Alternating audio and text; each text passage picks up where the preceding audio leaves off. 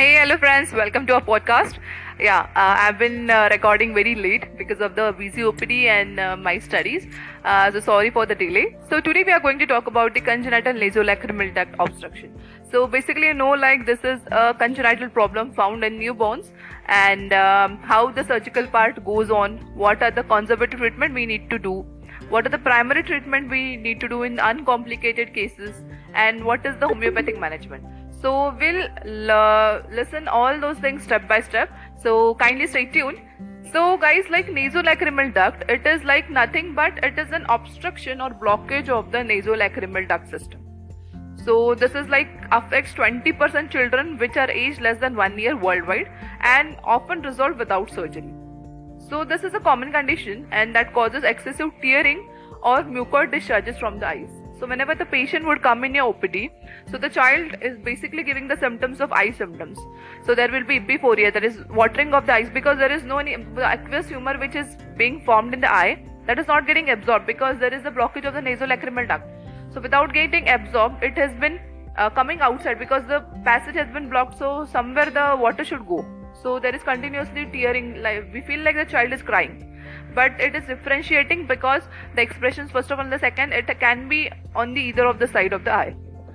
And the second main symptom would be the yellowish green discharges coming from the eyes and which would be sticky. So I'll share one case which I have been treated successfully with homeopathic medicines. So she was 3.5 years old female. So the father brought her in the clinic with the complaints of coryza. Basically she was having coryza, but when she entered into the clinic, I said whether she had any complaints of eyes, is there any such diagnosis your doctor has said? So she said yes, they have said, and she has been advised surgery after 3 months. But she is getting recurrent coryza attacks and many antibiotics we had given, but there is no any relief. So I took the case and I prescribed the medicine, but along with that I asked the parents if you are willing to have the treatment for this also, with these medicines which I have given the coryza, that will be able to help her. But if you are willing to continue treatment, you have to take at least 1 month of treatment, because for the coryza I had given the medicine for probably 3 days. So I asked them to continue for 1 month. So I gave the medicines and I prescribed Silicia 6x. So with the medicine, with the doses, I asked them to come after 15 days. So first time only the father had come. In the second, in the first follow-up, the mother had also come with her father and the child. So mother was very happy. She was we are very surprised, this pills has given a good results. The sticky discharges has been reduced. She is able to open the eye properly. Before that we have to use some water or saline, NS normal saline, to wipe her eyes and let her open those things. So now the mother was happy because the discharges has reduced, the tearing of eyes has reduced.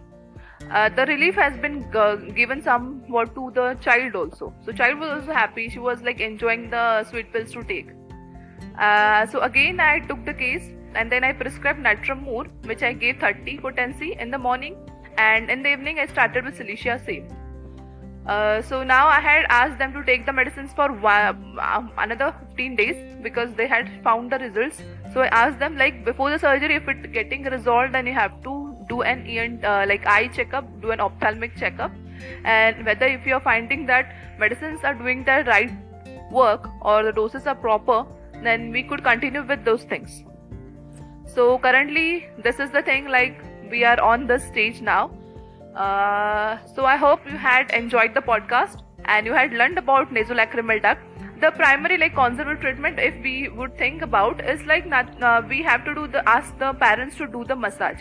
So guys, how will be the massage? It is nasolacrimal massage, we say. With our little finger we have to press at this inner canthus and continue down from the sides of the nose, we have to come down like this. So round and round at the inner canthus and come down, round and round and come down. So this anti-clockwise and clockwise 3 times we have to do for 1 minute, and in whole day we have to ask them to do 3 to 4 times. So this could be done. Second thing is somewhat we think about probing. So probing is one thing. And the third thing you have to advise is cleansing of the lids with warm water. And most of the time the infection is the present, which will resolve 76 to 89% in many cases. So I hope you have enjoyed this podcast. So share this podcast with many of your listener guys, with the students. So think healthy, eat healthy, and love each other. Bye bye.